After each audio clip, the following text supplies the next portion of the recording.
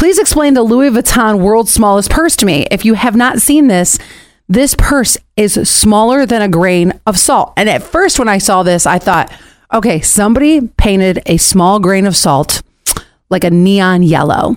But then they put it under a microscope and it has the Louis Vuitton etched into it. You can't use it. But the fact that the purse is, what did it sell for? 63,000 or something? It sold at an auction for 63K.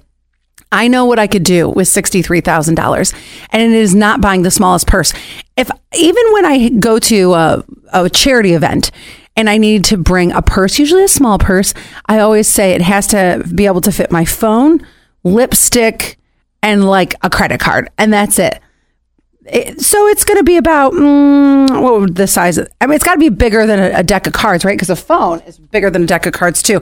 So yeah, it's got to be 1, 2, 3, 4, 5. It's got to be 5 inches by like 4 inches at least.